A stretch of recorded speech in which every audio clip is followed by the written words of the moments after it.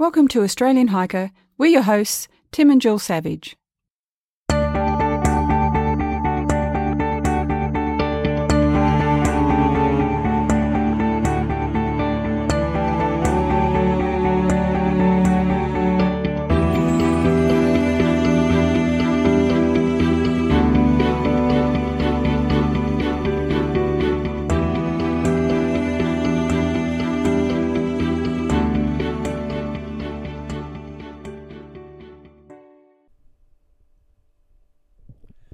This is episode 76 of the Australian Hiker podcast, and the first in a series of episodes that I'll be recording from the trail on my current Bibbulmun track adventure.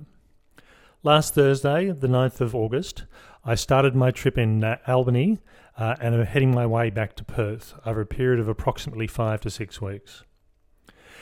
Currently, I'm in Walpole, excuse the pronunciation for those that live in Western Australia, having arrived just about lunchtime, so in 8 days, I've done just on 210 kilometres. I'm having a rest day for this afternoon and tomorrow before heading off the next day for the next leg of my trip.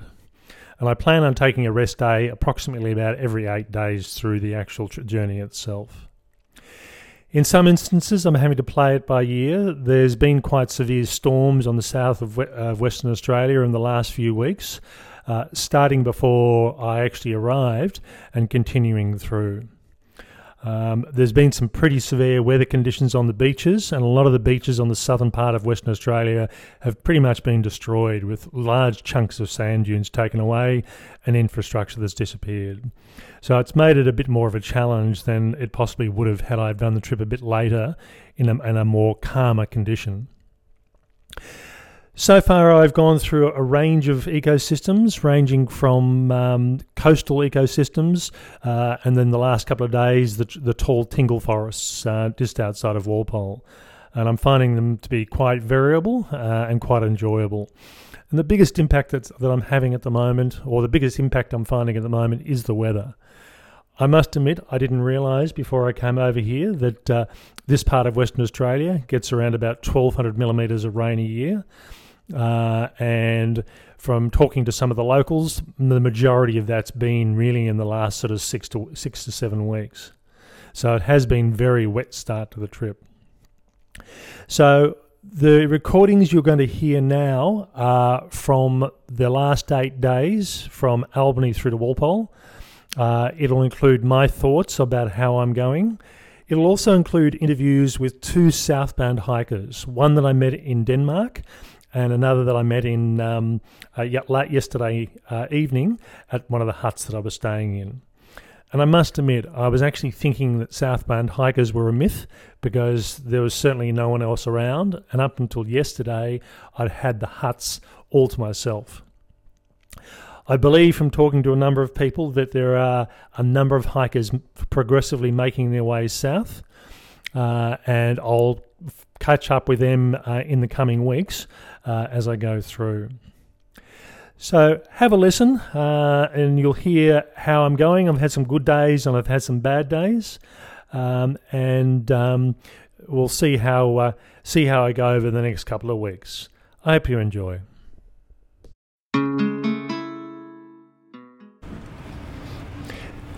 Good afternoon, it's 1:24 Perth time. I've been travelling around about 10 and a half hours since this morning, and after 3.5 hours sleep last night, feeling pretty tired. It took me a while to get myself sorted out. The packing was all done, but just getting the podcast up for this week and just tidying up a few last minute things and setting up some mailing details to post some food ahead just took me a little bit longer than I thought it would. Just looking out the window at the moment in the domestic terminal, waiting here to travel from Perth down to Albany. I've got my flight at around about 3:45, so it's around about 2.5 hours. It has been raining here in Perth, and I must admit when I landed just an hour or so ago, or a couple of hours ago, we were above the cloud. It looked like it was really sunny, and then sort of just descended into the cloud, and you could tell it had been raining, but not as heavy as it's forecast for down in the Albany direction. Once I get to Albany this afternoon, I'll get a taxi from the airport to my hotel, I just need to go and buy a couple of last-minute disposable stuff, some of the local supermarkets, and then come back to the hotel, pack my pack. I've got to post my my duffel bag back to Jill, and then in for an early night. I think I'll have a fairly light dinner. I'm feeling pretty full at the moment, grazing at the airlines lounges and grazing on the plane, so I just want something light and healthy. Funnily enough, I find that every time I go on a trip, mainly because I do go towards the end of winter, I start getting a lightweight cold or flu-like symptoms. I did have the real flu a couple of years ago, and I don't want that again, but I just find I've just been run down. I think it's my body's saying, right, we're going on holidays, we're going on strike, we're going to get sick now. So getting there, looking forward, still feeling a bit apprehensive, but I think once I start walking tomorrow, I think everything will start settling into place. Talk to you later. It's Thursday, it's just on 9 o'clock. I'm here at the southern terminus of the Bibbulmun Track, and also for that matter the Munda Biddi Trail, which is the cycling equivalent. Starting a bit later than I'd planned. I'd hoped to get away at 8:30, but as I thought and didn't allow enough time, doing podcasting, doing social media just takes a bit longer than I planned.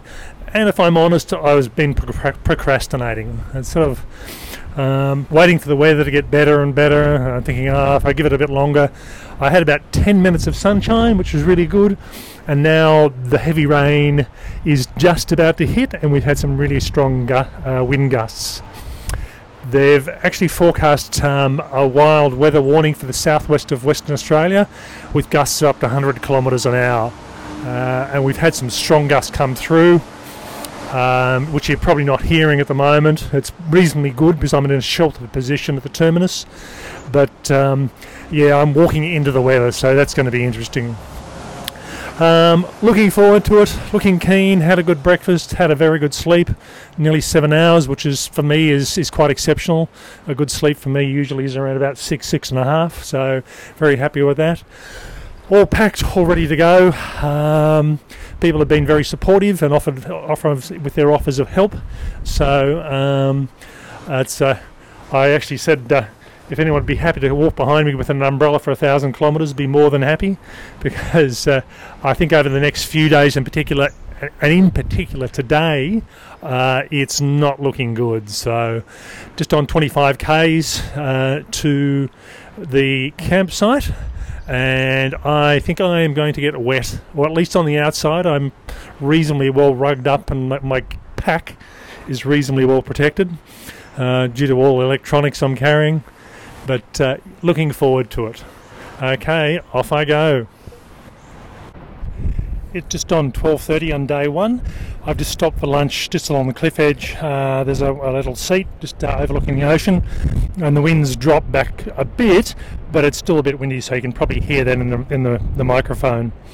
When I started onto the wind farm section, I actually had to hang on to the railing that was there, otherwise I would have been blown off into the bushes, not down the cliff. But it was just amazing how strong it was.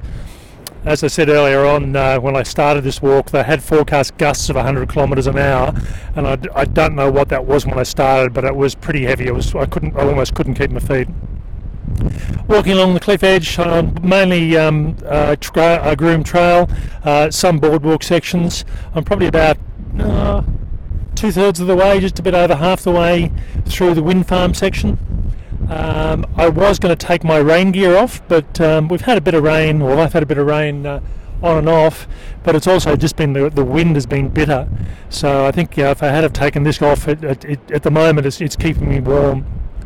So as I said, I've just stopped here to have lunch, and then I'll head on. I think by the look of it, I've probably around about 6 or 7 k's from the campsite, and I'll see what happens, what time I get in there.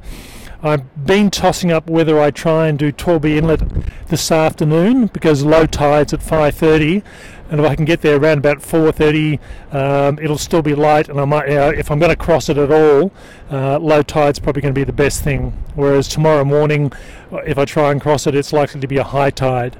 Only about 40 to 50 centimetres extra water, but that can mean the difference between crossing and not. Otherwise, I've got a 19-odd kilometre detour, and as I said, it's preferable to do that from a safety point of view if I need to, but I'd prefer not. Talk to you later. Good evening. It's day one. It's 8:30. I've gone on to Torbay Hut, which wasn't the original plan. I was originally going to stop at the second hut, but I got there so early, around about 2:20. I thought I just can't sit here for another 3 or 4 hours of the walking time. And the weather actually cleared up at that stage reasonably well. So I decided to push on. The other thing that drove me to push on as well was the crossing Torbay Inlet, which is roughly about 5 kilometres from the campsite. I thought, from memory, the low tide today was around about 5:30 in the afternoon, and that would have been the ideal time to cross, as opposed to tomorrow and the next day. And if I tried to do it in the morning, I would have been doing it at high tide, which would have added an extra 40 centimetres tomorrow and an extra 60 centimetres the day after. So I pushed through, and I thought, worst case, I'll either come back to the campsite or I'll just keep on going around the lake, because that's what I would have liked to have to do and get a start on that. Got there okay, and in fact I'd only left the campsite and I got probably the heaviest rain for the day and hailstones. Not particularly big ones, but they definitely were hail. So I almost turned around, but it stopped pretty quickly. I thought, no, I've got to keep on going. And got to the Torbay Inlet. The tide was pretty low. It was still going out. I mean, it wasn't low tide as low as it could have been, but it was pretty low. And I thought I didn't want to be crossing it at 5:30 anyway, because it's starting to get dark, particularly with the total cloud cover. Had a few rainstorms on the way. Walking along the beach, you could see where over the last couple of weeks a lot of the damage had been done to the beach. A lot of the higher sections had been washed away that had gone up that high.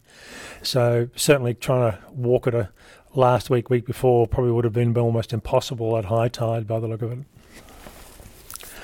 Got to Torbay Inlet, decided it was the water was still moving, but I could see sand just under the water down towards where the inlet met the ocean, and that was the recommended spot to try and cross, and certainly that's where you've got waves coming in or water coming in from the ocean and water going out, so it's not moving as much.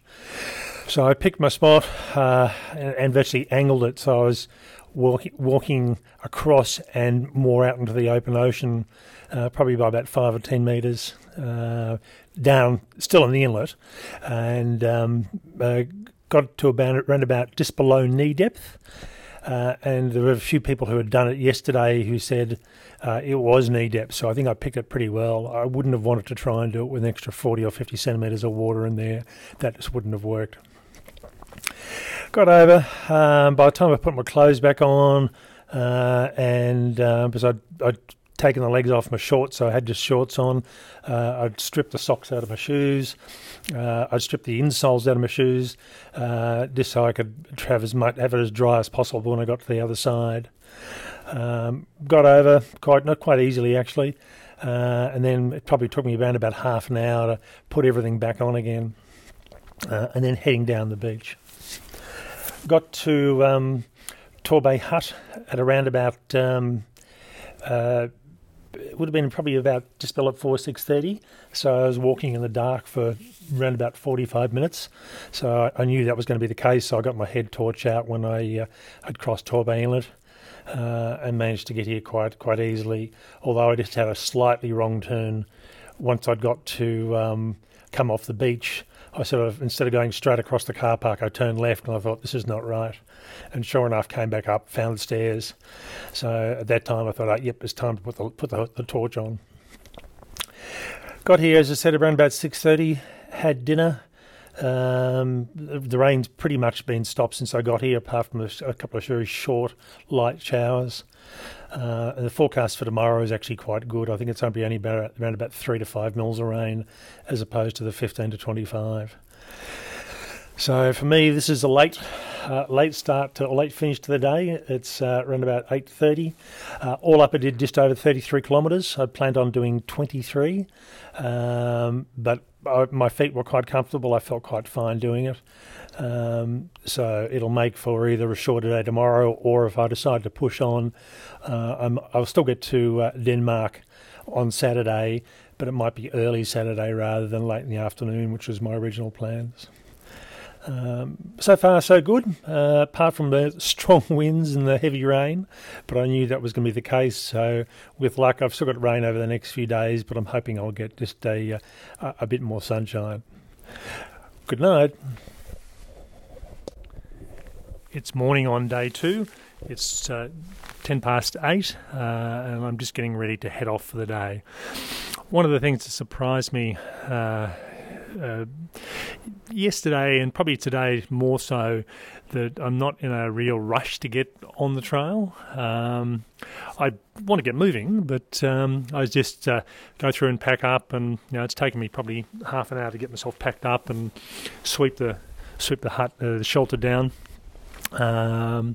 So the weather's actually got a bit of sun, although we've had a couple of rainstorms. And looking at the weather radar, there's all these little patches of cloud that bring their own bits of rain with them. So I think it's going to be on and off through the daytime.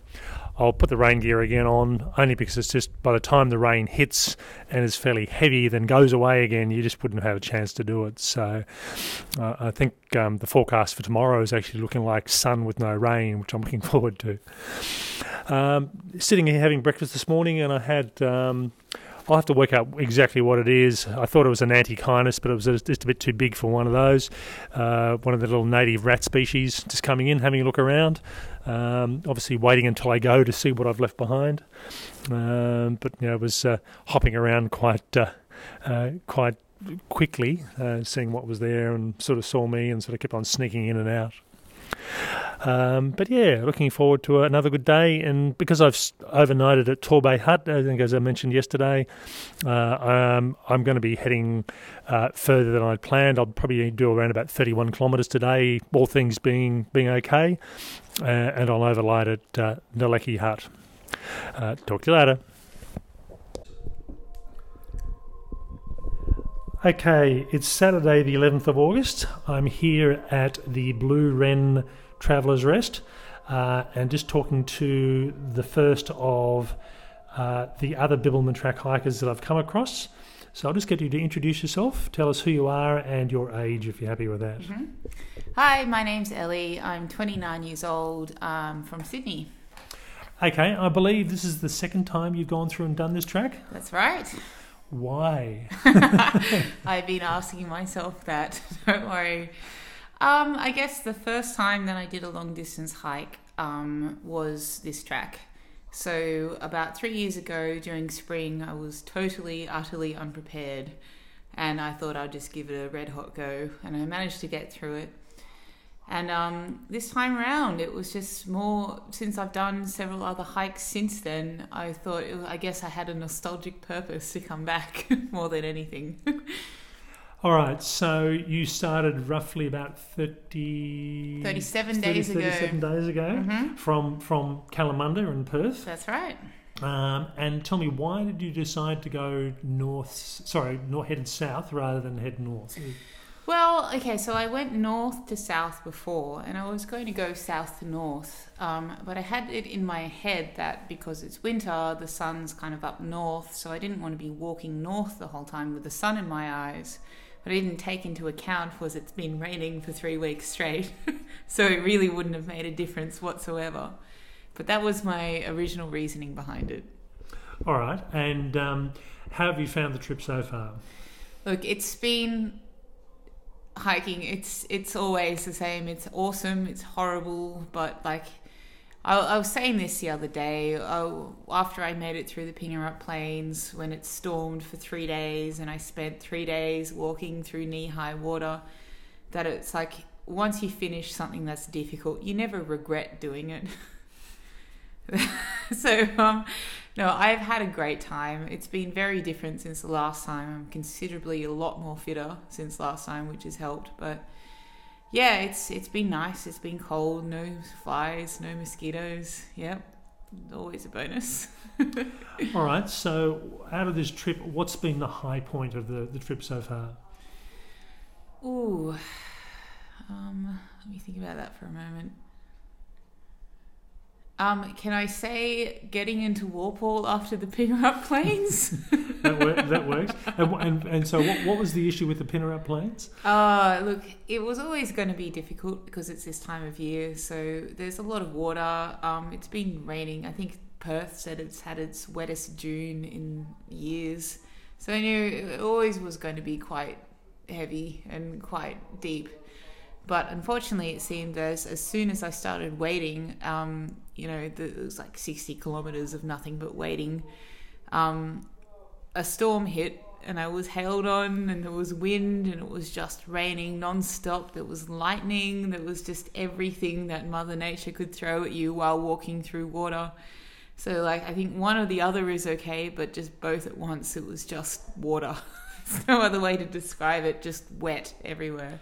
I must admit, I only heard about the Pinner-Up Plains probably a month or two before I left, and I thought, you have to do what?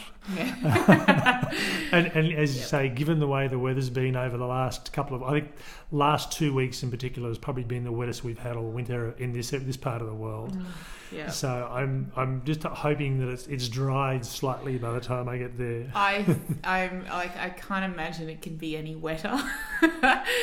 It's like last time I did it in spring, it was during a season where it hadn't rained for ages, so there was only like one section for about 10 metres where I actually had to get my feet wet. So I just was not expecting, just unexpected. I suppose the possibility for me is that it might have dried out and I'll be walking through mud. Yeah. So yeah, I don't know what's better, but look, I think it's wishful thinking that it's dried out, personally. Yeah, it's been interesting. I was talking to it's Ellie. Yes, talking to Ellie before I did this recording about some of the damage along some of the coastal regions that I'm just about to go into. Mm-hmm. And I've certainly noticed it from Albany to Denmark. There's been a lot of damage along the beaches, and it sounds like it's the same, if not worse. Oh, yeah, so, absolutely. We went to the Light Beach today, and there's just a little woggle saying go down this part, and then it's nothing but just a sheer-faced sand dune. And I was looking at it, I'm like, I don't even know how the hell I'm going to get down here. Ended up being able to slide down there after I knock a few rocks off, but I have no idea how you're going to get up there. At least I had gravity on my side, but you've got nothing, man. I don't know how you're going to do it. I'm sure I'll find a spot somewhere, even if I have to bush bash earlier on. But it's the joys of hiking in an area that's impacted by weather. So. All right. Now, as far as equipment you bought, it sounds like you've done a fair bit of hiking, and the fact you've done this trail before. Is there some piece of equipment you bought you thought, geez, I'm glad I wish I brought this? Oh. It wouldn't be the first time I've thought this, but I have 2 dry compression sacks. One's for all my clothes and one's for my sleeping bag. And I've definitely had this thought before where I'm like, this is the best thing I've ever bought. But this time around, it's definitely the best thing I've ever bought. Like with the rain and having to wade through water and through sections where, you're crossing an inlet recently, the water actually got up to my bag, but because I had those dry sacks at the very bottom, just everything's completely dry. And with a down sleeping bag and with your clothes, it's essential to keep them dry, because there's nothing like getting to a hut and having a wet sleeping bag and wet clothes. I must admit, given the amount of electronics I'm carrying because I'm doing podcasting, I've got a dry bag, and everything else in the dry bag is in a dry bag. So hopefully that'll be enough. Yeah. But yeah, it's sort of when as you say, if you're up to about waist depth in water, that's not particularly good. No, it's also very scary, when you've got currents flowing and you've got a bag on and just nothing else holding you in place, just hoping you're not going to fall over. All right. Now, there's something any piece of equipment you wish you had brought? Yeah, I recently bought a new rain jacket, an expensive one, a lightweight one, and frankly, it's just not good enough. It's because it's been lightweight, it doesn't go well for long distance hiking. So wearing a backpack, I've got a hole right in the shoulder, so all the water gets in there, and there's one about to come through the other side, and because it's so lightweight, it's not durable whatsoever. Where my straps are on my shoulders and around my hips, it's wearing away, and it's just been pointless. Like next time I go out and do a hike like this, I'm definitely just going to get a big poncho, for sure. Mind you, the way the wind's been the last few days, I think you probably would have lost the poncho. So. Yeah, you're not wrong. All right. So, from your perspective, then, you've obviously done this a second time. What would you say to other people looking at doing this trail? What's your you've obviously done it twice. Would you suggest people do it? Oh, absolutely. This is the best trail that you can do if you're thinking about wanting to start doing long distance hiking. It's pretty easy in a way that logistically, you pass through towns often. So, if you forget something, you've got maybe max a week before you get to a town and you can resupply it.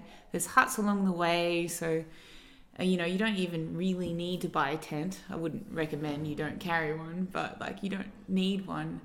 So, and it's beautiful. Western Australia is just one of the most beautiful places in this country, and then it's just totally underutilized. Yeah, sorry, I'm gonna have a blank moment here. So yeah, I think the best advice would just get out and give it a go. Give it 1 or 2 days, see how you like it, or you can just be an idiot like me and just go for 60 days at once, see how you go. All right.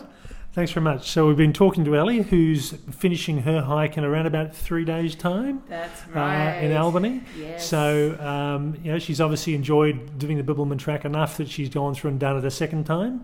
So good on her. So thanks very much for that. Much appreciated. Oh, thanks very much.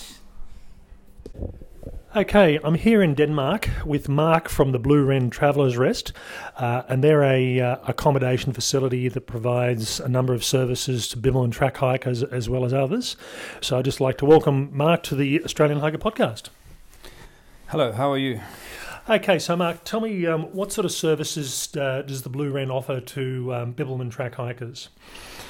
Well, we basically we offer accommodation and quite a lot of advice to Bibbulmun track walkers, and then we also do a sort of a ferry service. We drop walkers off at the Nullakai and bring them back. So we offer a bit of advice and a little bit of everything to walkers. And I must admit, Mark picked me up today from just outside Nullakai. One of the options, as you're aware, is either to cross the lagoon, which is it's a seasonal thing, to road walk, and certainly the Bibbulmun Track Foundations don't suggest that. And I must admit, it's not the most attractive walking on the side of a highway for 20-odd kilometres. So really what I'll do tomorrow is start back up at the inlet on this side and continue the walk from there. So what's the busy time of the year for as far as Bibbulmun Track's concerned for you? It's sort of we get a lot of walkers towards the middle and end of September, October, and early November, and then again in the autumn, anywhere from about April, May, and June. July and August are pretty dead months. It's pretty cold and wet down here, so it's basically spring and autumn are our busy times. And I can attest to the fact that it has been wet down here. I actually had a sunny day today, which was quite nice after 2 very gusty, very wet days. Now, the walkers you get coming through, are they travelling mainly as groups or single hikers? What's the mix you're getting? We get a bit of both, but we get a lot of solitary people walking. for example, you here tonight, you're a single man walking, and we've got a single girl walking as well who's here tonight. So we get what I think is great about this Bibbulmun track is that you get so many single women doing it, and they're pretty safe, and it's phenomenal. I think it's a real tribute to Australia and to Western Australia that people can do this kind of thing. And we get people doing it for all kinds of reasons. Some people have lost jobs. Some people are just trying to clear their heads. Some people are fitness fanatics. So we get a whole range, adventurers coming through. So it's very mixed, a lot of people. And where are you getting which direction are you getting most people from? From heading south or heading north, or a bit of both? Depends on the time of the year. People like to sort of walk into the heat or into the cold. And so they'll tailor their trip to the weather conditions and to the climate. Yeah, I must admit, I'm looking forward to the forecast 19 degrees tomorrow, I think it is, after the last couple of days. Yeah. As far as, I also believe you get a lot of Munda-Biddi cyclists coming through as well? We do. We get more Bibbulmun track walkers, but we get quite a few Munda-Biddi cyclists that come through as well. And if you remember from the last couple of podcasts, we talked about Munda-Biddi as being the sort of sister track, the cycling version that doesn't quite parallel, but is further eastwards out of a lot of the dieback areas. And this is one of the reasons that cyclists aren't allowed on the Bibbulmun track is the potential to spread dieback. So they get their own track outside of the dieback area.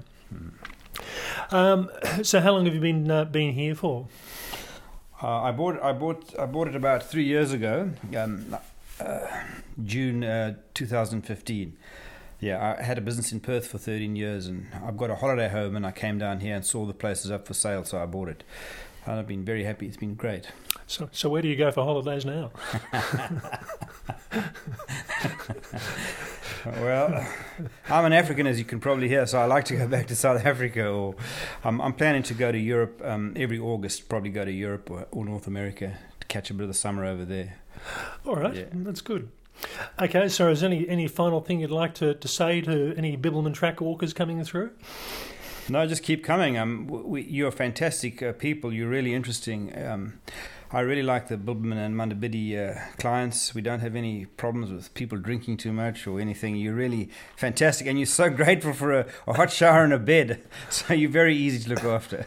I think we're probably too tired at the end of the day to drink and make too much noise. That's right, yeah. All right, so we've been talking to Mark from the Blue Wren Travellers Rest here in Denmark. And again, a good option for accommodation if you're coming through this way, either doing the Bibbulmun track or the Munda-Biddi. Okay, thanks very much for that, Mark. Much appreciated. Thank you. It's Sunday morning, 12th of August. I'm just about packed up. I've just got to do my teeth and then head off the fourth day on the Bibbulmun track. I managed to talk to Ellie last night about her experience coming from the other direction, and she certainly had a hard go of it with the bad weather at her end, the same as I did at my side. One concern I do have is there's a beach and inlet crossing today, which is Parry's Inlet, and it concerns me because I'll be hitting it at high tide, which will put about a bit over a 1 metre high tide, and that probably is a bit of a worry to me, and also given that the fact apparently that the beach is in really bad condition. There is a 10-kilometre diversion in place. I'll play it by ear, but I am leaning towards doing the diversion. The other thing that Ellie talked about is once we get past Northcliffe, she said she had about 60 kilometres of pretty much walking through water. Not constantly, but just walking, then out in the dry, and then another hour later she'd be walking through knee-depth water. And she said last time when she did the Bibbulmun a few years ago, during the spring, she had probably a 10-metre section of water, and that was it. So I'm hoping that the fact that she hit during the wet weather, and that I won't be getting there for at least another 10 days, that things will have dried out. But the issue then becomes is, am I going to be walking through mud? Thankfully, it's a sandy soil, but I'll see how I go. All right, so just about to head off, and looks like if I do the diversion, I've got about a 30-kilometre day. Had a good night's sleep here last night, and looking forward to walking in 19-degree weather and 21 forecast for tomorrow. So finally some decent weather for me. Talk to you later. It's Sunday night, 12th of August. More specifically, it's about 20 past 6. I've had dinner. I'm just getting ready to go to bed and go to sleep. I think that's the thing with when you're out camping, there's camping by yourself. Don't particularly want to use up all the batteries. And while there is reading material in the little containers that come with each hut, quite happily to go to sleep and get a good long sleep and then get up early. Bit paranoid at the moment. Talking to Ellie at the Blue Wren, she was showing me a hole in her food bag, which was hanging from the ceiling, which the mouse got into and chewed through the bag and chewed into her bread. So I've got my food hanging up tonight for the first time, whereas before I've had it sitting in the pack inside dry bags. But I thought I'd rather have damage to the food sack than to my pack. The walk today was pretty good. Weather is really nice, around about 19 degrees, and it's supposed to be 21 tomorrow. I just had a good walk all the way through. The Wilson's Inlet at Denmark is really full, and Mark from Blue Wren saying they're sort of still tossing up whether they need to breach the inlet at all. Because walking past, there were a couple of sections of the track that were actually underwater. They're actually now in the inlet. Not very many, but you can tell the water is the ground is getting quite waterlogged. Went up along the coastline, up, and I can't remember the name of it, up the hill. And I must admit, I know a lot of people out there like climbing mountains and hills. I'm not one of them. While the views are pretty spectacular, I'll give you that. I don't necessarily have to go up the top of the hill to see them. So I spent the first 8 kilometres leaving Denmark, actually getting out of the town itself, and then the next few hours climbing up the hill and then back down again before running along the coastline. Got to Lights Beach, and this is where Ellie was telling me that the access point up the hill had disappeared, and sure enough it had. I've got some photos which I'll put online once I get back, or even hopefully if I can do it over the next few days. I don't have much signal at the moment, but the whole sand embankment had pretty much been taken away by storm. So there's a sign up saying, keep off this section of the embankment because it's pretty fragile. And I'd believe that just looking at it. If you tried to go home up, the whole thing would collapse. And certainly where the access way up the hill, it's now gone. So the only way up really is to go up another section of dune, which is not the ideal, but there's just no other choice. The walk into the campsite tonight was pretty good. I got in here on about 2:30, and the next campsite's 20 kilometres on. If I go along the beach, and given I've just gone through and looked at the tide chart, it's a reasonably high tide, so I'm probably not going to do that. I'll probably take the diversion, which will give me about a 30-kilometre walk tomorrow. But again, it's supposed to be 21 degrees, so it should be a pleasant sort of walk, and it was certainly a pleasant walk today with getting good views of the ocean without being rained and blasted by wind. Feet are holding up well. I'm feeling pretty good. I've probably got a bit too much food.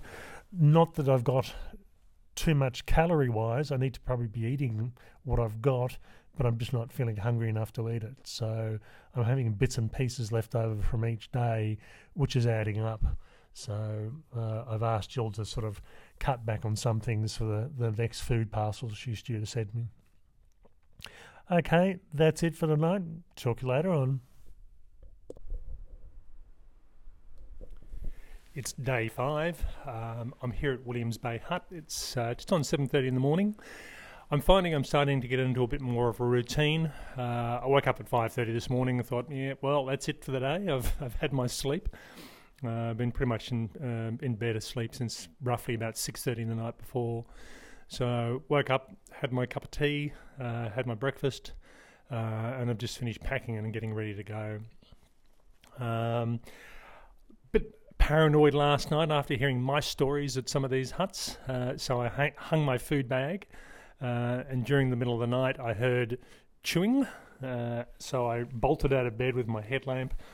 Couldn't find anything, and then sort of went outside and saw a kangaroo grazing about 2 or 3 metres from the hut. So that was the chewing noise that I couldn't quite explain. So I slept a bit better after that. There's also seems to be a resident frog here that sort of lives around the water tank. So middle of the night when I'd gone to the bathroom, came back, washed my hands, and here's this frog just sitting underneath the tap. I was very appreciative of having a bit of water. Overall, good night's sleep. The wind picked up probably at around about 4:30 this morning and has been quite strong and consistent. I was in two minds whether to go through and do the Parry Inlet crossing, which would have given me a 20-kilometre approximately trip today.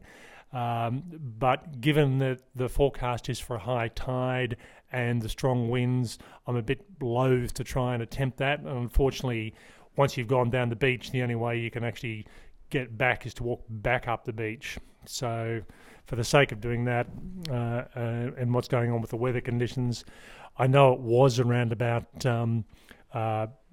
waist depth, crotch depth, waist depth for someone the other day that came through. So given that it's a higher tide than then, as I said, I'll take the diversion, which will give me around about a 31-kilometre day. But I've got plenty of time to do it in. I seem to be averaging around about 5.2 kilometres an hour, which is faster than I'd expected. I was hoping that if I could average, 3.75 to 4, that would keep me happy and keep me on my pace. But the track conditions so far are much easier. I know that will change as the trip goes on, but so far I'm actually managing quite a good pace. Getting into a good routine, finding I'm getting into camp at night. I sort of pick my spot, which seems to be the same spot each time because it gives me views out of the shelters. I'm sure one of these days I'll change where I am. And this hut is a bit different than the ones I'd stayed in. It's all the three sides are solid, rather than having an open side like the ones before Denmark did. So it's a bit different. I then go through and fill up my water, get my bedding set up, and I'll start getting ready for dinner. And depending on what time it is, if it's really early, I won't have dinner quite yet, but I'll get myself organised and do a bit of social media as I can. I'm finding here at Williams Bay Hut, their signal is really erratic. Sometimes I can get a text message out. I have had an email come in, but I know that the signal is so weak and erratic, it's just not working for me. So I'm having to do a bit of pre-preparation to get the social media up and going and prepared whenever I do get signal. Early night, typically, as I sort of been by myself on all these nights. I wasn't expecting to actually sleep in the huts or the shelters as often as I was, but given that there's nobody here, the campsites look quite good. But why not just sit up in here when there's no one for me to bother? I do snore quite loudly when I'm tired, so I try and give people a bit of peace and quiet where I can. Normally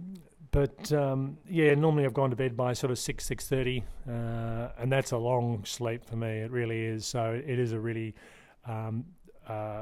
broken sort of sleep where I wake up, have to go to the bathroom a couple of times during the middle of the night, since it is almost a 10 or 11 hour night, and then toss and turn. I'm having some really weird dreams. I don't know why. Some of the ones I can explain, the things I've just seen or heard about or thought about in the last few days. Other things relate to movies and TV shows I haven't seen for at least 10 years. And it's just, I don't know, I've never had such a weird batch of dreams all in a row. So I'll see how that one goes. All right, time to head off. Talk to you later on. Good evening. It's 6:20 on Monday the 13th. I'm here at Boat Harbour campsite, just lying in bed, having had dinner. and just playing catch up on a bit of social media. Unfortunately, I haven't had signal to be able to do anything, so in the meantime, I've just been doing some write-ups ready to post as soon as I do get signal. In hindsight's a really wonderful thing. I had signal this morning about 100 metres after I left camp. I thought, yep, that's fine. I'll do it later in the day, and then I didn't get the thing back again. So all I can really do at the moment is text Jill, and that's about it. Had a long day today. I did the diversion around Parry's Inlet. I had already decided to do that based on the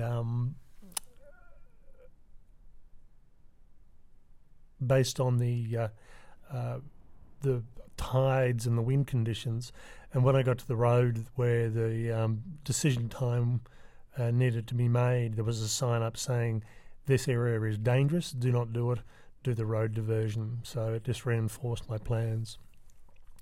Did make for a long day. Instead of having a 20 plus or 21 kilometre day, ended up having around about a 31 kilometre day because of that. Reasonably good pace.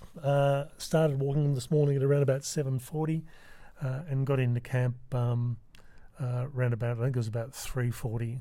So all up, it was pretty good sort of pace throughout the day. First part was pretty quick. The second part was a bit slower because I had a lot of sand dunes, very soft sand dunes. I had to try and make my way up. And I did have a beach walk towards the end of the day. And again, just the damage to the beaches on this part of the coast is just amazing from the storms over the last couple of weeks. So it was actually quite good. It wasn't high tide, thankfully, so I was walking very close to the dunes. But if it had been high tide, I would have been getting wet feet.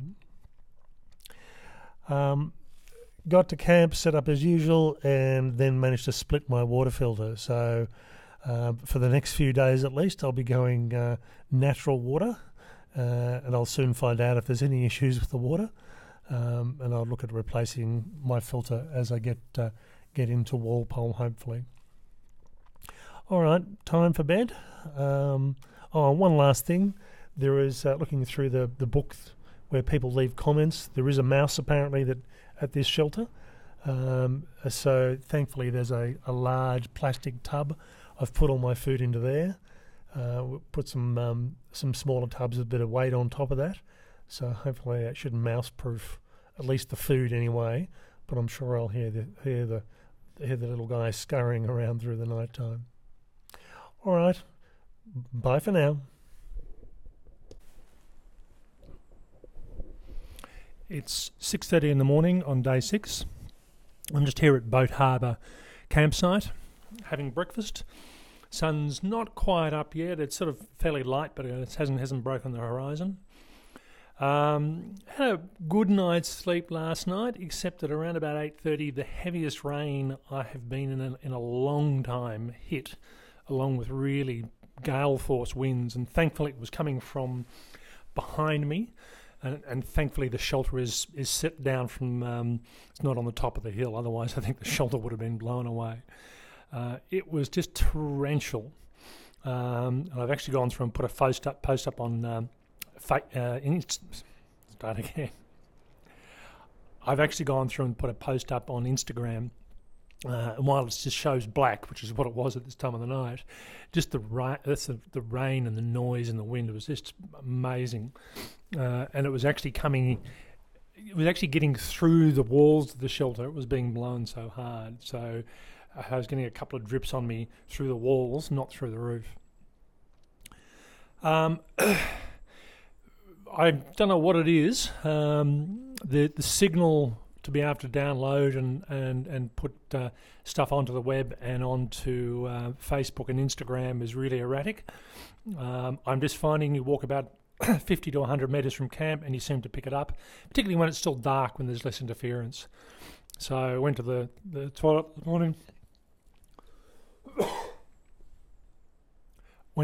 this morning. And I had pretty much perfect signal up there, so I'll try and get a couple of day 4 and day 5 posts up if I can. Otherwise, I'm heading towards Boat Harbour today. Otherwise, I'm heading towards Peaceful Bay today, and I've got the canoe crossing of the inlet.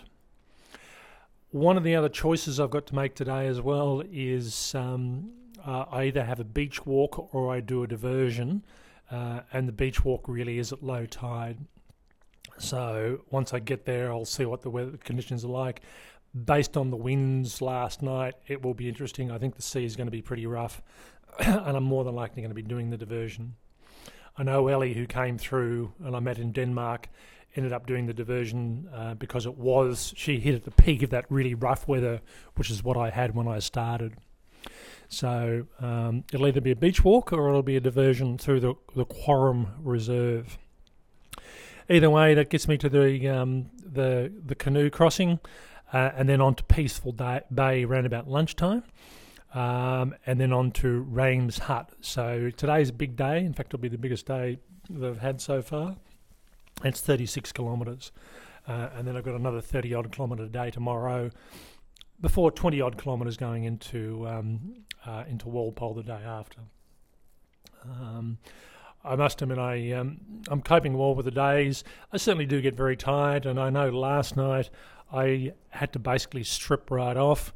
My metabolism was just working overtime after yesterday's walk, and I was just boiling hot. So I was just sleeping in a pair of underwear.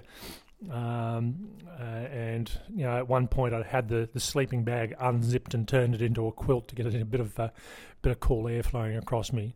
By the middle of the night, my body had settled itself down, and I'd zipped myself back up again. But I was cooking last night. Okay, talk to you later on.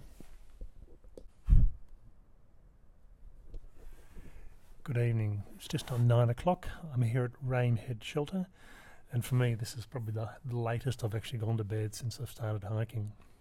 And partly that's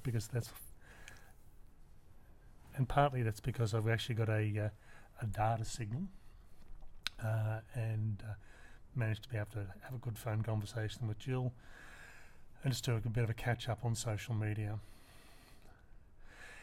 The other thing that caused me to go to bed late tonight was a long day, so I actually arrived here at the shelter at just on 6 o'clock, whereas normally I'm arriving sort of a couple of hours earlier than that. So I started hiking around about 20 past 7 this morning and finished at about 6. So just about 10 hours and 40 minutes all up. And the distance I covered was around about, or just on 38 kilometres. I'm doing what's called double hutting, and that means that I'm skipping every second hut. And in this case, I didn't actually skip a hut today. I actually skipped Peaceful Bay, where there's a caravan ground. And a place I could have actually put my tent up if I had wanted to. But given that that's only around about 13 kilometres away from here, I just decided I'd planned on to keep on going anyway, and that's given me a 38 kilometre day with a small diversion today. Now the diversion again was to avoid one of the beaches.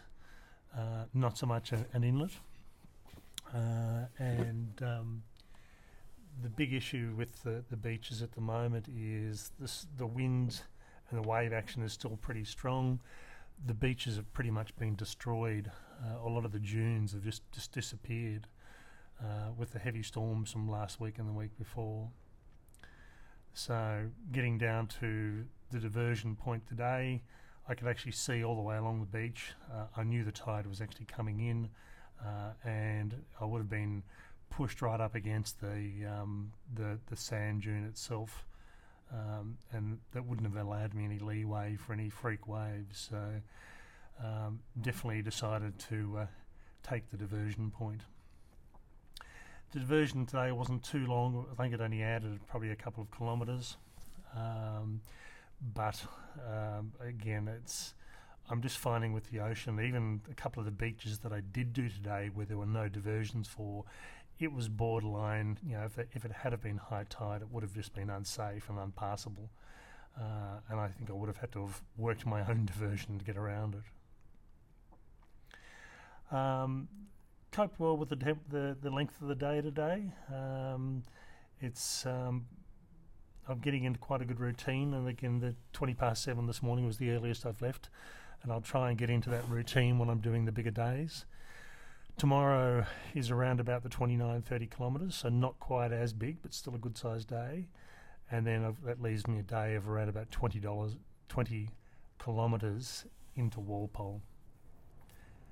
20 kilometres into Walpole on Thursday afternoon. The phone reception and data reception is pretty variable. I've got very good signal, good reception here at this hut, but some of the others are just almost non-existent. No, it's almost to the point of standing on one foot and poking my tongue out to try and get reception. It's it's that sort of getting exactly in the right spot, and certainly some areas are much better than others. But when I'm doing a really big day, I just don't want to stop for an hour or so and do social media if I can. So today we crossed Irwin's Inlet, and that's the one with the canoes, and that was just after around about midday, I think that was. Bit apprehensive, I suppose. I know how to use canoes, but it's like, I'm by myself, and if anything goes wrong, there's no one to help me. But the most difficult thing about the whole process was getting the canoe back on the top rack on the other side. And they're not hugely heavy, but I think if you're a small male or a small female, you would struggle. There's enough weight and the requirement to get the height up there that it would have been a bit of a struggle. Going across the little inlet, it's about 200 metres roughly, and all I was doing was paddling on my right-hand side, letting the wind and the incoming tide do the rest, and let myself drift across, so it didn't take me too long to get across all up. Walk itself's pretty good today. Has soft sand as like I've had the last few days, but not as much. And there were some good steep steps, but this time they're in my favour, going down them, not going up. The thing that sort of I wasn't quite prepared for today was a number of puddles and large puddles in the middle of the track where it was flooded. And sometimes I could actually step on logs and stones going through to get away from it, but on a couple of occasions I had no choice but to walk through them. So I opted for taking the shoes off. I did that for the first one, got moved out of the way, dried my feet off, put the shoes back on again, walked up and had crossed back over the same creek again and had the same issue. So again, shoes came off again. The third time I managed to get around it, but it was just something I wasn't quite expecting today. Peaceful Bay as a settlement, as I said, it's got a good little caravan park and a little general store, so I stopped in to get some afternoon tea. If I had have come through there earlier at lunchtime, I probably would have got fish and chips, because they are a good takeaway through there. So it's an option if you are heading that way, but normally if you are double hunting it, it's more than likely you're going to hit there after lunchtime unless you leave really early in the day. All right, that's all for me. Talk to you later on. Good morning. It's 6 o'clock. It's still pretty much pitch black. I'm just sitting here in my sleeping bag, taking advantage of good phone signal to do some social media. Had a fairly good night's sleep last night, and 6.5 hours, which is reasonably good for me. So rather than the long nights, getting in late to campsite and getting dinner and going to bed at 8:30 makes for a shorter night. Otherwise, I'm just tossing and turning for sort of 10 hours.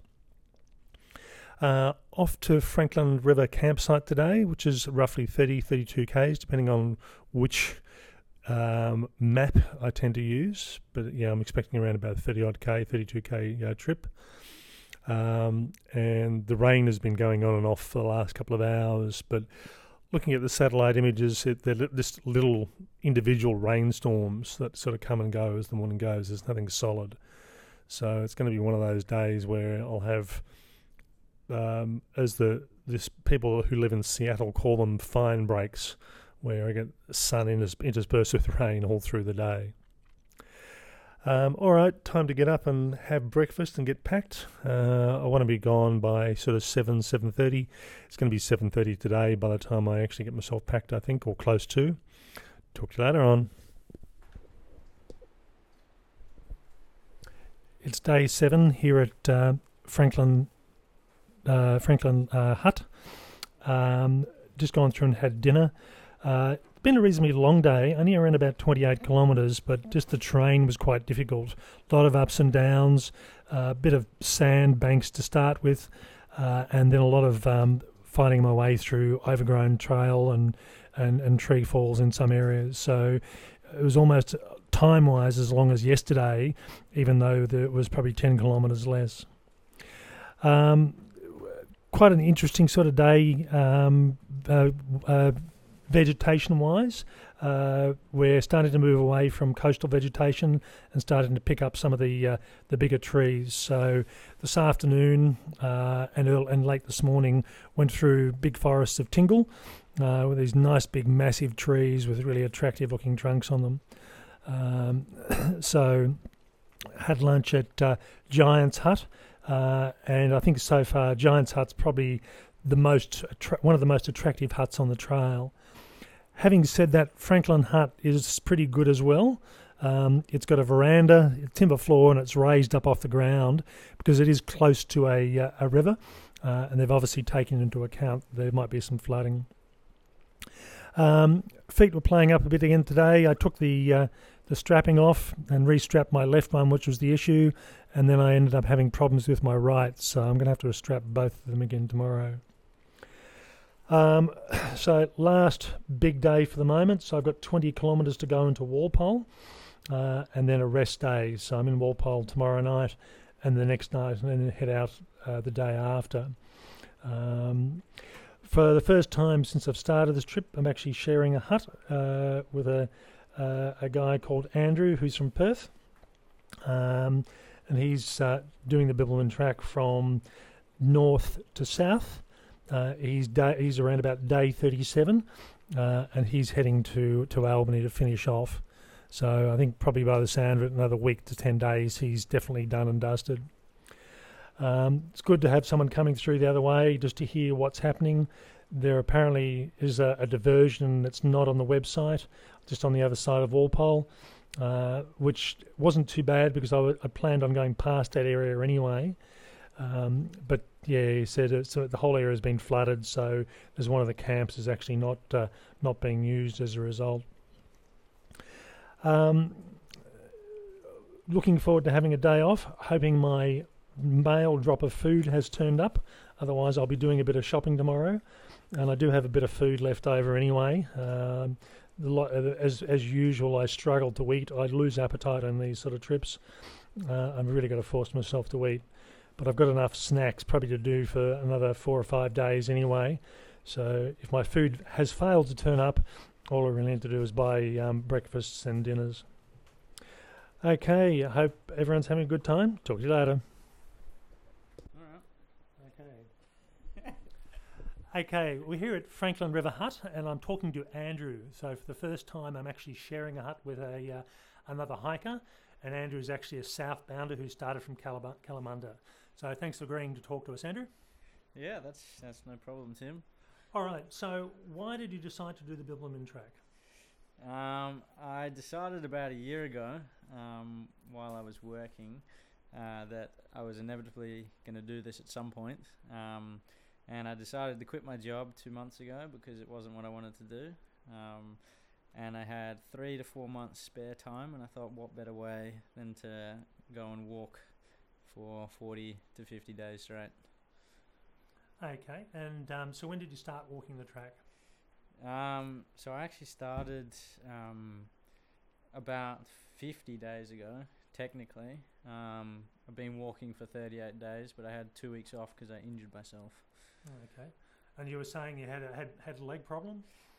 Yeah, my tendon on my right leg, whenever I lifted my feet up, was giving me a lot of pain. So I went and saw a physio, and turns out I had repetitive stress injury on one of my tendons. So in other words, stop walking. Yeah. In other words, stop walking for 2 weeks and lay in bed while it rests. Wonderful.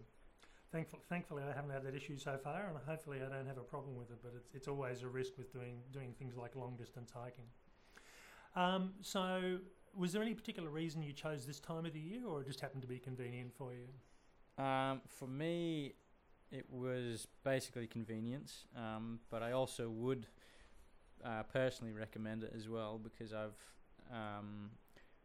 enjoyed the fact that there's no snakes on the trail. There's always surplus water no matter where you are. You feel quite safe because of that. And I also quite prefer walking in cooler temperatures. Yeah, I must admit, that was probably my reasoning as well, and trying to tie it at least to the start of the wildflower season. So, and while there hasn't been a lot that I've seen over the last few days, partly that's also been because of the weather. It's been so blowy and rainy at my end of the track that it's sort of you're not tending to lift your head up that often. All right, so as far as you haven't finished the track yet, but what's been your favourite part of the track so far? I think I've had a few favourites, particularly coming into Pemberton. The couple days before getting into Pemberton, I really enjoyed. You kind of go from not low shrub line, but smaller trees to this amazing large karri forest, and the walk just completely changes from there. So walking into Pemberton for sure. The past 3 days, kind of getting out of the flat plains into the coastal region has also just been epic for me. I've really enjoyed seeing the ocean after 30 days of walking inland. I must admit, I'm a bit the opposite. I love the ocean. I've actually spent a lot of my life working around it, and given the weather conditions that we've had the last few days, I'll be quite happy to see the back of it in about a week's time. So, when I did have the sun out and it wasn't windy, it was really nice. But when it was blowing a gale and raining, it was like, no, I think I'd rather be somewhere else. I'd rather be inland. All right, but that's your best. What was the least enjoyable section on the trail for you, and why? Again, I've probably got two examples, two worsts.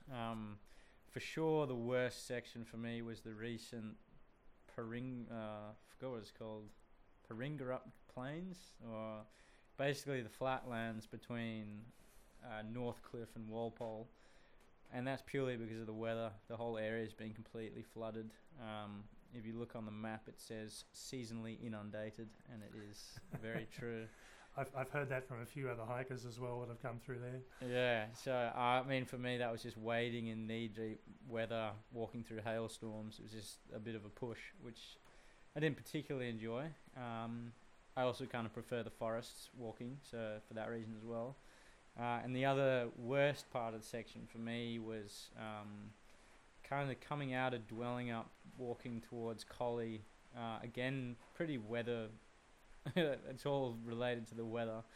I walked through a severe wet patch where it was about 6 days in a row of hailstorms, of just bucketing with rain, and the track was flooded. And on 2 occasions I had to camp, and I learnt quite quickly that once your sleeping bag's wet, you can't really dry it until the sun's out. Yeah, no, that certainly doesn't help. And you mentioned, so that was the two areas. So pretty much to do with the weather, by the sound of it, was the issue. So, if the weather had been nice and sunny and dry, it may not have been so bad. Or if the weather was great, I reckon it would have been epic. I think through particularly this time, I think the plains, I would really love to come back and do maybe in September, October, because you can already see the wildflowers are just blossoming at the moment. Well, they're just starting, and in a couple months, I've seen some photos of what it will look like, and I'd love to come and do it that time of year, just maybe not midwinter. All right. Now, as far as equipment goes, what piece of equipment that you have that you couldn't have done without?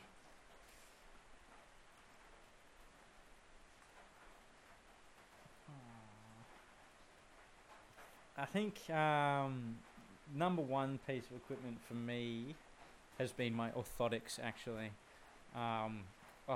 Actually, I'm surprised I didn't think of that from the first place. I'm the biggest advocate for feet care whilst walking, and from previously walking a lot and getting knee issues, ankle issues, and all these little niggles a couple of years ago, and then I got orthotics a year ago. I haven't had a single issue, and I think the only reason I've been able to do the Bibbulmun track is because of my insoles, which are they're like the expensive ones you get from a podiatrist, $600 or whatever, but the best money I've ever spent on gear. Yeah. All right. And is there any piece of gear you could have quite easily left behind? You just haven't used it all? No.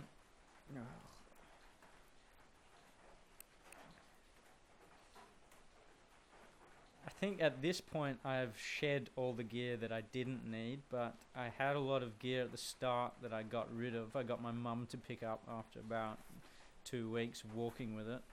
One was a sketch pad with like to do drawings on, which I just never ended up doing, and it was just excess weight.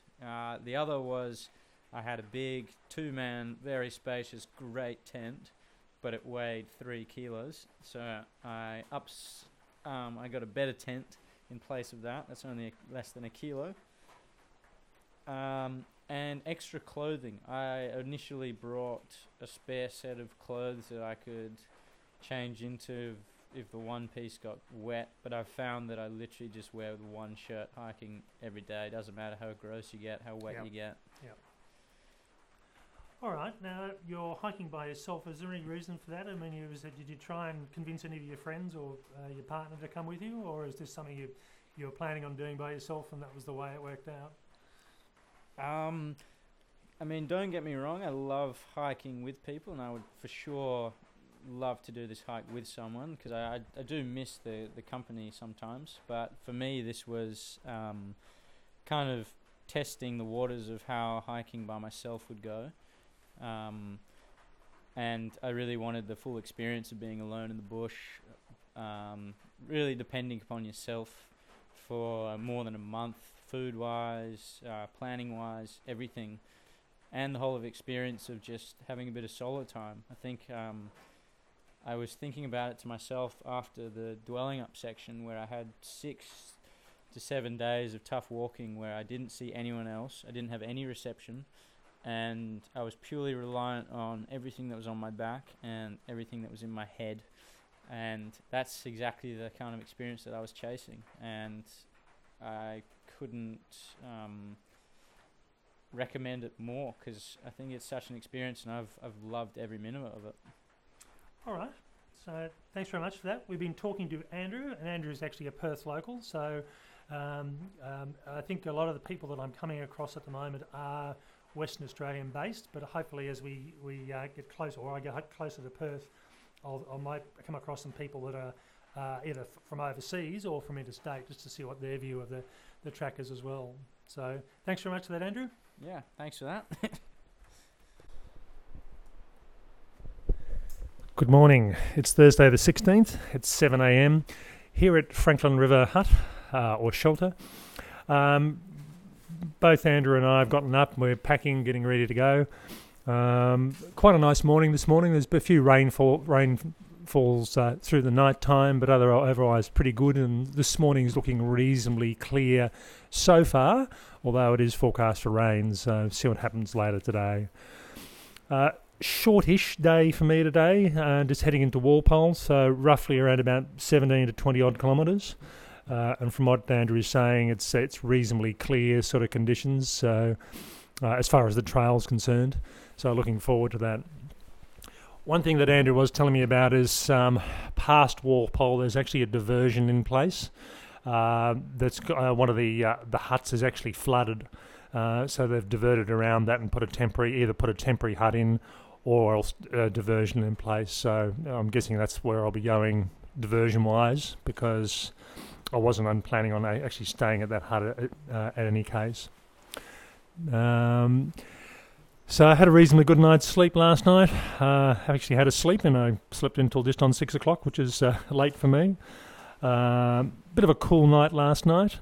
but feeling good so far. And even though it's only a short day, my feet were giving me a bit of havoc yesterday. I only taped one foot, and I'm going to need to do both feet today. And thankfully, I've got a rest day tomorrow in Walpole just to give them a bit of a chance to breathe. Talk to you later. It's 9 o'clock on the 16th of August. I've been going just about an hour and a half now, and one of the rare opportunities that I can actually get my recorder out and talk during the day. I just seem to have had rain showers almost constantly the last few days, so it's very hard to actually get the electronics out.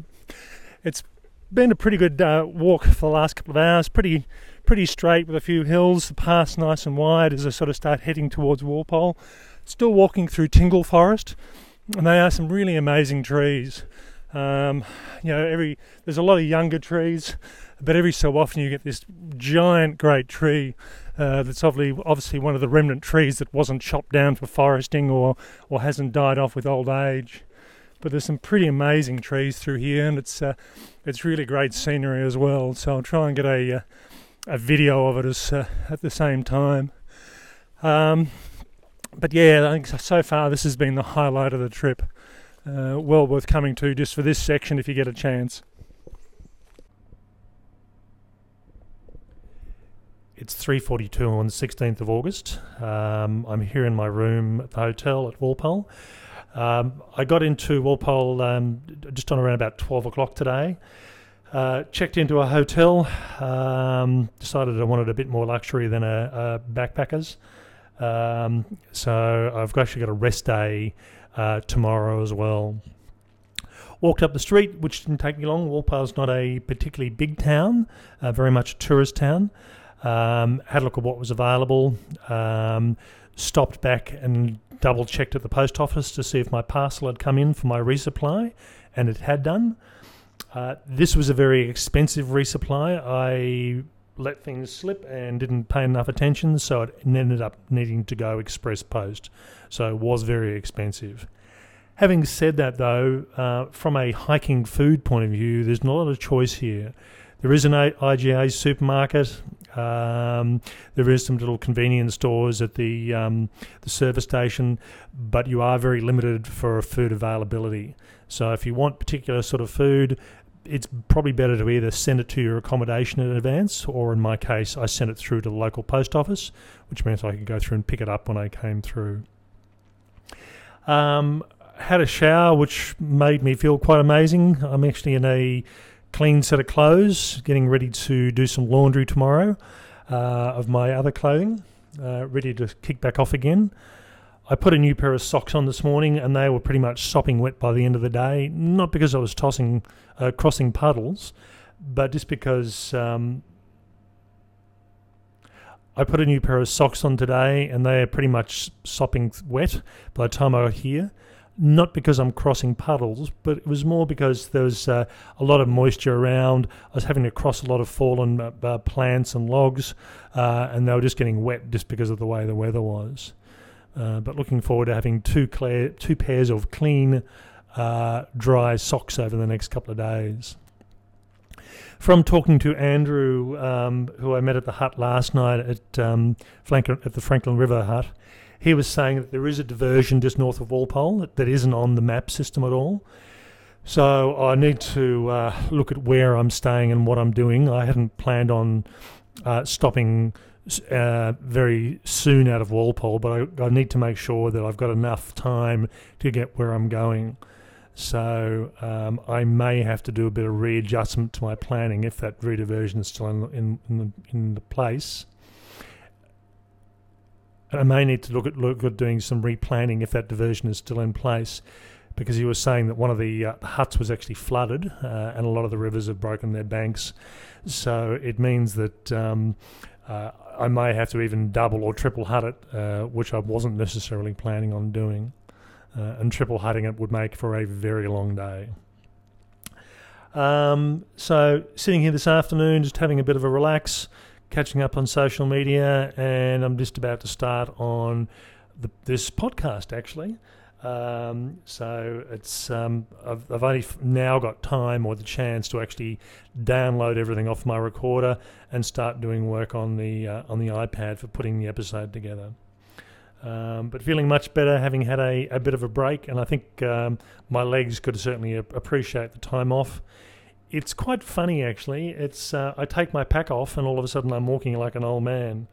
I just gotten so used to walking in a particular position, in a particular way, with weight on my back. I'm appreciating having a bit of rest. So podcast this afternoon. Putting all the food packages together tomorrow for my next run in through to Pemberton, I think it is, I'm heading to. I'll have to check on the map, in all honesty. Being a non-Western Australian, I only tend to look at where I'm heading to when that's time, and that'll be tomorrow. Okay, talk to you later.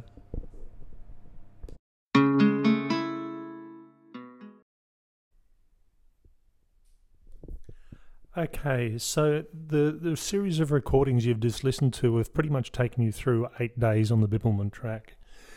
There certainly were some highs and lows through the week. The constant rainfall that was wind-driven, in some cases by gale force winds, wasn't my favourite.